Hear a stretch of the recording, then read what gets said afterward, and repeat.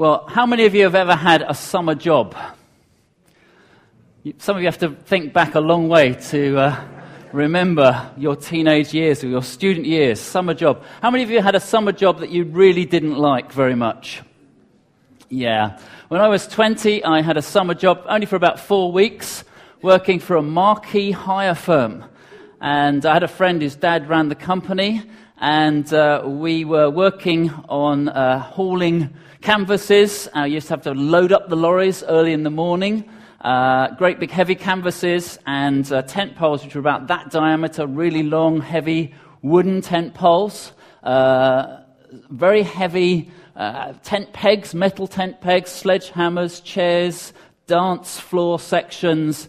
We just had to carry it all onto the lorries, and then we would drive somewhere like North London, and then we'd have to take it all off the lorries, take it down some alleyway into somebody's back garden and set it all up, put up the marquees, put up the inside of it and all the rest of it. It was really hard physical work. And for 4 weeks, my body ached every hour, every day. It was a pretty tough job. And the thing that kept me going was that I knew at the end of 4 weeks that I was going up to Birmingham to see my fiancée and spend time with her. My fiancée, Kathy, is now my wife. And so I would, go out on the lorries, and occasionally I would see sort of signs to, Birmingham and further north, and think, in 4 weeks' time, I'm going to be driving up the M40 and I'm going to see Kathy. And so that kept me going. And I wonder if you've ever looked forward to something which has just helped you get through the here and now, helped you get through the tough moments you're going through. Teachers always seem to be looking forward to the school holidays, don't they? And parents are always looking forward to when the term starts again. And so it's good to have something on the horizon which helps you get through. Well, in the Bible passage we're looking at today, we find that Paul is able to press through many hardships associated with being an apostle because he's thinking about what lays ahead. He's thinking about the heavenly goal. We're in this series called Power in Weakness, as Simon's just said, and in the first 2 chapters of 2 Corinthians, Paul has been telling them why he's had to change his plans and hasn't been able to visit them yet. And then also is telling them about his apostleship and defending that and saying, no, I am the genuine article. There had been false teachers infiltrating the church at Corinth, and Paul is saying, look, don't be misled. We've got the genuine gospel, and we are apostles. And then in chapter 3, he's talking about the old covenant and the new covenant. And he's telling them that the old covenant is great, but it's sort of based on the law. But the new covenant is far superior and is based on the work of the Spirit. And then as we get into chapter 4, he starts to talk about this treasure of the gospel, which are in jars of clay. And Hilary was speaking about that last week, and he's talking about this gospel treasure that we carry within us, even though we are very frail as human beings. So today we're going to look at 2 Corinthians 4:16 to 5:10. And I'm going to read that passage now, so it'll come up on the screen. Therefore, we do not lose heart. Though outwardly we are wasting away, yet inwardly we are being renewed day by day. For our light and momentary troubles are achieving for us an eternal glory that far outweighs them all. So we fix our eyes not on what is seen, but what is unseen. Since what is seen is temporary, but what is unseen is eternal. For we know that if the earthly tent we live in is destroyed, we have a building from God, an eternal house in heaven, not built by human hands. Meanwhile, we groan, longing to be clothed instead with our heavenly dwelling, because when we are clothed, we will not be found naked. For while we are in this tent, we groan and are burdened because we do not wish to be unclothed, but to be clothed instead with our heavenly dwelling, so that what is mortal may be swallowed up by life. Now, the one who has fashioned us for this very purpose is God, who has given us the Spirit as a deposit guaranteeing what is to come. Therefore, we are always confident and know that as long as we are at home in the body, we are away from the Lord. For we live by faith, not by sight. We are confident, I say, and would prefer to be away from the body and at home with the Lord. So we make it our goal to please him, whether we are at home in the body or away from it. For we must all appear before the judgment seat of Christ, so that each of us may receive what is due to us for the things done while in the body, whether good or bad. Well, another dense passage from Paul for us to unpack this morning. And I want to look at it in 3 sections. And the first section is all about persevering in our faith. Do not lose heart, it says in chapter 4, verses 16 to 18. That's the essential message in those verses. Therefore, we do not lose heart, though outwardly we are wasting away, yet inwardly we are being renewed day by day. This is a reference back to verse 1 of chapter 4, where Paul uses the same phrase. Therefore, since through God's mercy we have this ministry, we do not lose heart. Paul and his colleagues have been called by God to communicate the gospel and to fulfill their apostolic ministry as they proclaim this new covenant, this covenant of the Spirit rather than the law. And he is confident in his calling, and he refuses to be downcast. He refuses to lose heart. They were physically wasting away. They were being challenged again and again, and they were going through all sorts of physical challenges. But inwardly, he says, we're continuing to be renewed by the power of the Holy Spirit. Verse 17, for our light and momentary troubles are achieving for us an eternal glory that far outweighs them all. So in verse 8 of chapter 4, he says, listen, we've been hard-pressed, we're perplexed, we're persecuted, struck down. But despite all the opposition, despite the frustrations, he passes them all off in verse 17 as light and momentary troubles. We can lose heart, he's saying, when we lose that eternal perspective.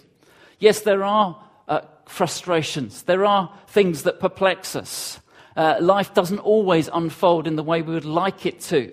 There are things that mystify us sometimes. Paul knew all about that.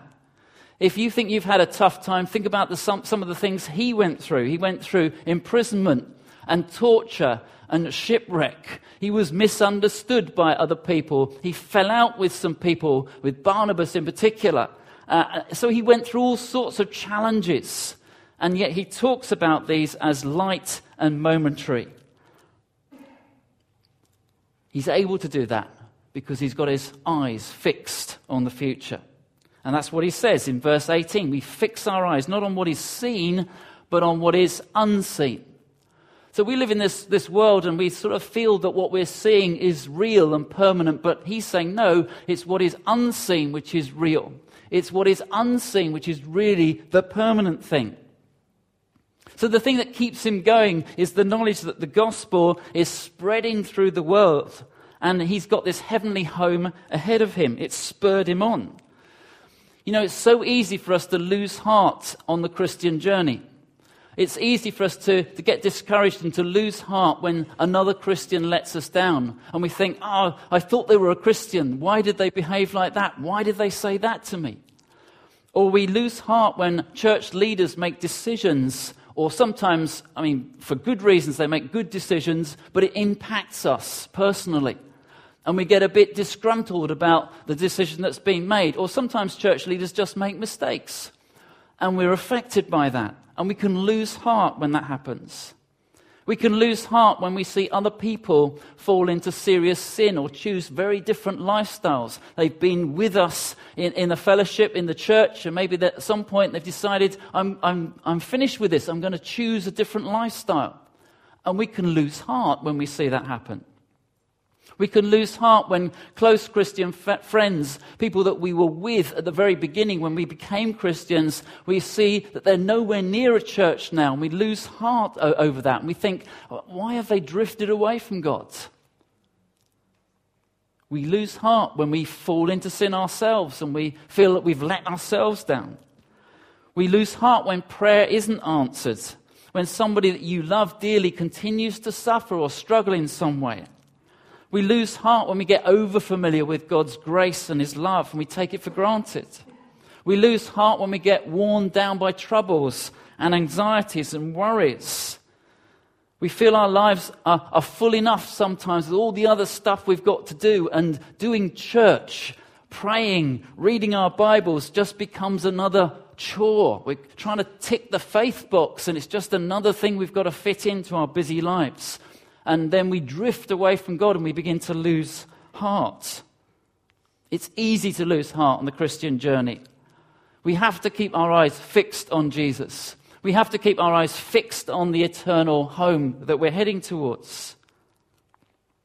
We have to remember also that we have this very valuable treasure within us, the gospel, which has life-transforming impact.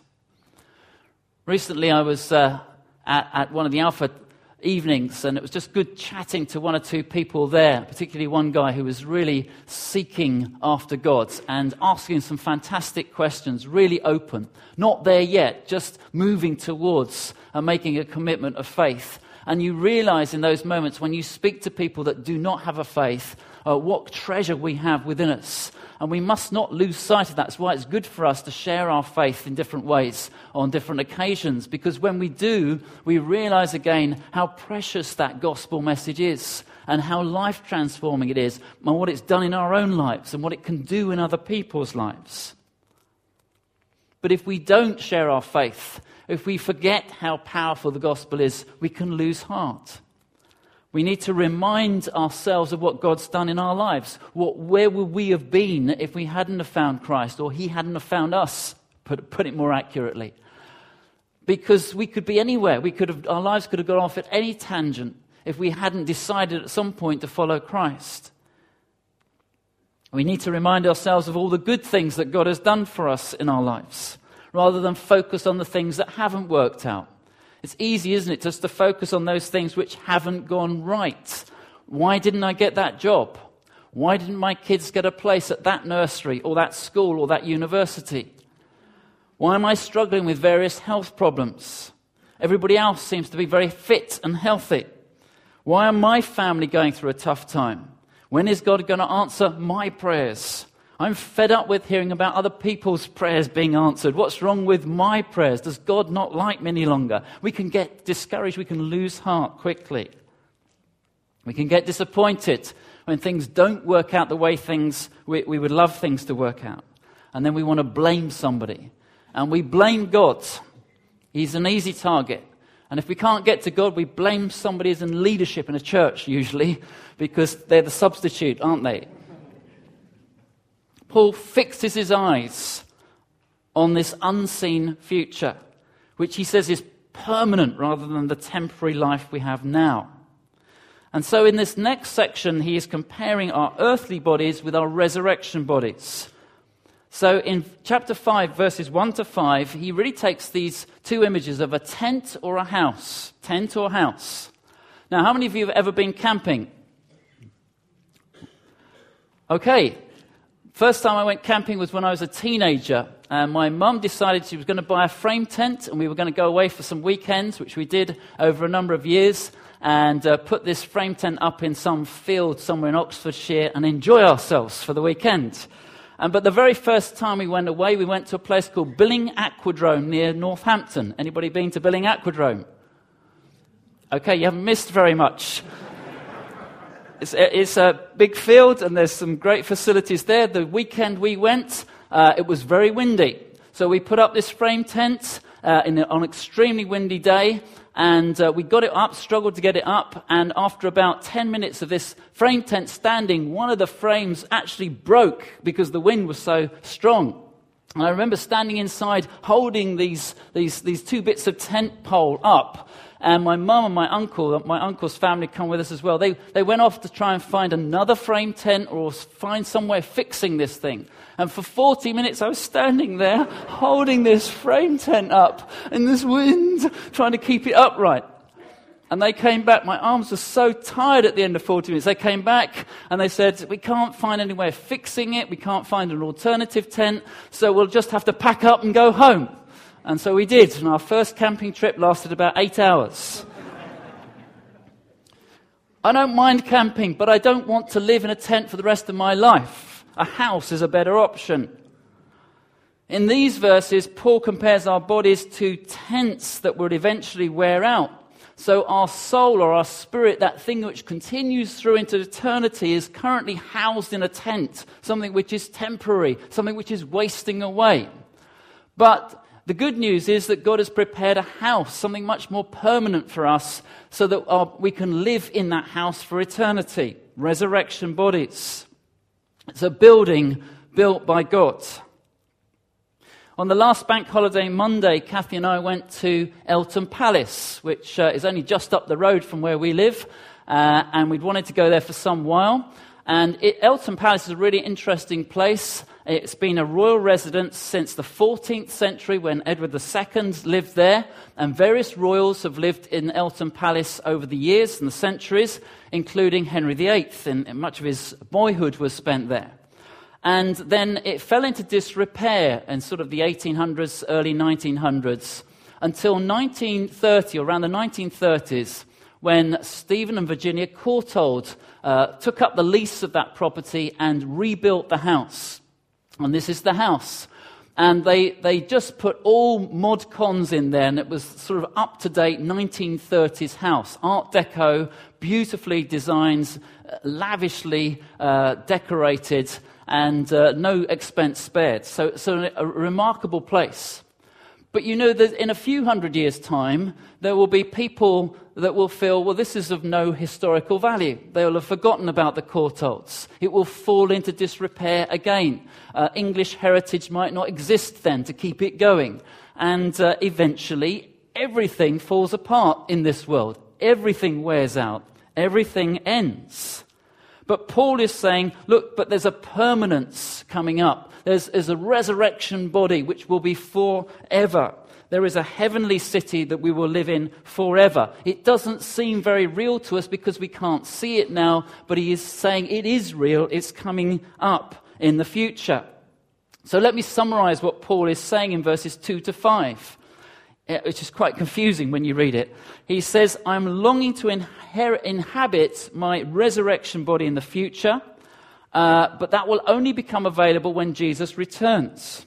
So those who die in Christ will lose their physical body. That your physical body stops and your spirit and your soul carries on living, but you won't get your resurrection body until Jesus returns. So there's a gap. So if I die today, I will be with Christ. I will know his presence, but I will be in some sort of disembodied state with Christ. If you remember, Jesus said to the thief on the cross, today you will be with me in paradise. And so that reality of the presence of Jesus, the moment we die, is certain. That's what the Bible teaches.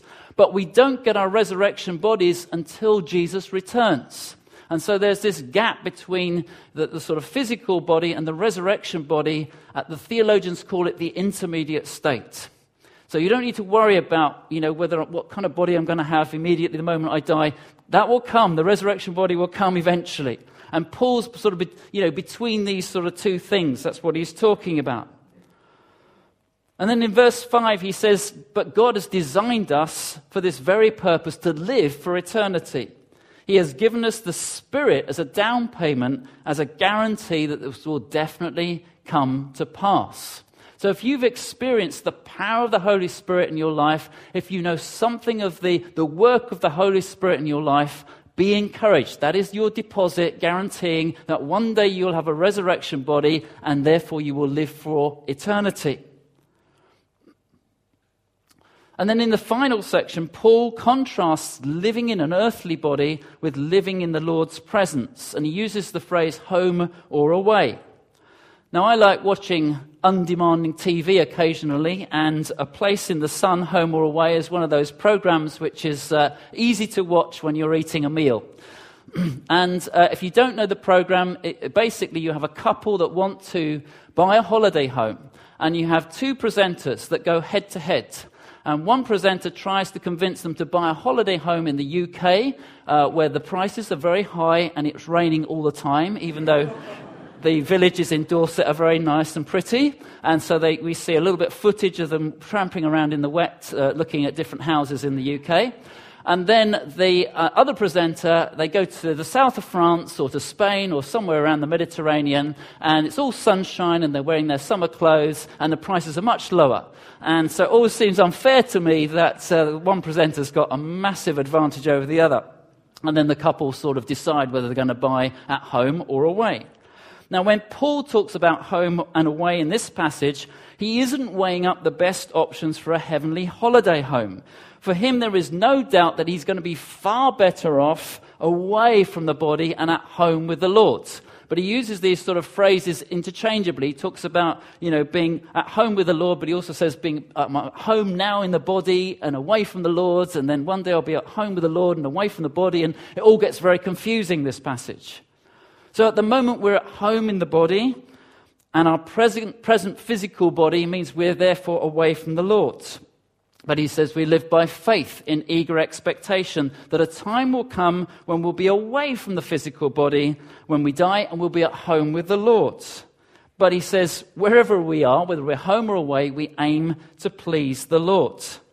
And then finally in verse 10 he says, but we must appear before Jesus to be judged or to be assessed. So as believers, if you've already believed in Christ, you will be assessed rather than judged, because Jesus has justified you. He's made you right with God already. So you are in right standing with God if you have faith in Christ. But nevertheless, all believers will have an assessment for what they've done in the body, whether that's good or bad. So we'll be saved, but there will be some sort of assessment, if you like, rather than judgment. If you're not a Christian, that's a different deal. That is a judgment. But as a believer, we also have to be assessed. So that's what he's saying there in verse 10. So the overall message in this passage is clear. Do not lose heart, because there's a glorious future ahead of us. The best is yet to come. If we could capture something of Paul's certainty and his excitement about the future, then I think many of our day-to-day troubles would seem a lot less important to us, less significant. My mother used to be fond of saying various quotes and sayings, but she used to say, some people are so heavenly minded, they're no earthly good. Anybody heard that? So heavenly minded, they're no earthly good. Actually, Paul is saying the opposite. He's saying the more heavenly minded we are, the more earthly good we will do, because we can press on through all the troubles and the challenges on this earth now, because we've got such an understanding of where we're heading. So we do need to be heavenly minded, and that will make us more effective here in communicating the gospel and pressing on in our Christian lives. I want to close by reading an abridged passage from John Bunyan's book, Pilgrim's Progress. Two pilgrims called Christian and Hopeful are approaching the celestial land, but they must first cross the river of dread. Christian and Hopeful travelled on together until they came to a gate. Between them and the gate there was a river, and there was no bridge, and the river was very deep. They were dismayed. But the men who were with them said, "You must go through, or you cannot get to the gate." Christian was greatly downcast by this answer. He began to wish he could escape. But Hopeful took him by the hand and cheered him with comforting words. As they came to the water's edge, they asked the men how deep the river was. "You will find it deeper or shallower as you put your trust in the King," was their answer. So they stepped in. Then Christian felt himself beginning to sink, and he cried out, "Hopeful, my friend, I'm sinking in deep waters. The waves are covering me." But Hopeful answered, "Be of good cheer, brother. My feet are on the bottom, and it is good." Still Christian cried out in his despair, I shall perish in this river. I shall never see the celestial land, the land of milk and honey. Hopeful had to make a great effort to keep his brother's head above water. And all the time, Hopeful encouraged him. Brother, I see the gate, he said. I see the men standing to welcome us. It's you they're waiting for, answered Christian. They wait for you and not for me. You've been hopeful ever since I knew you. And so have you, answered Hopeful. Remember how you kept your face turned towards the celestial land. Christian was silent for a time, as though in deep thought. And Hopeful said, Be of good cheer. We shall soon be on the other side. I see the prince of the celestial land. I see him too, cried Christian. And he tells me, when you pass through the waters, I will be with you. Soon, the water became shallower. So they went on cheerfully and got over to the other side. As they came out of the water, 2 shining ones met them and greeted them. And they all walked towards the gate. Now the city stood on a mighty hill. But the pilgrims went up with ease, for the shining ones helped them. They had also left their heavy garments behind in the river. So they went up with speed, though the city was higher than the clouds. The shining ones talked to them on the way and told them about the beauty of the place. You are now going, they said, to the paradise of our Lord. There you shall see the tree of life and eat of its never-fading fruits. There you shall be clothed with glory and majesty, and you'll see the King as he is. Now, as they were drawing near to the gate, a great company came out to meet them. And the 2 shining ones said, These are the men who have loved our Lord and have left all for his sake. Then there was a great shout of welcome, and the king's trumpeters saluted them with loud music, and the great company surrounded them on every side, and all walked on together towards the gate. On their arrival, Christian and Hopeful identified themselves to the keepers of the gate, and the command was given that they should enter. The 2 men went in, and they were transfigured. Their clothing shone like gold. All the bells of the city rang out for joy, and a voice sweeter than any earthly music said to them, Enter into the joy of your Lord. Amen.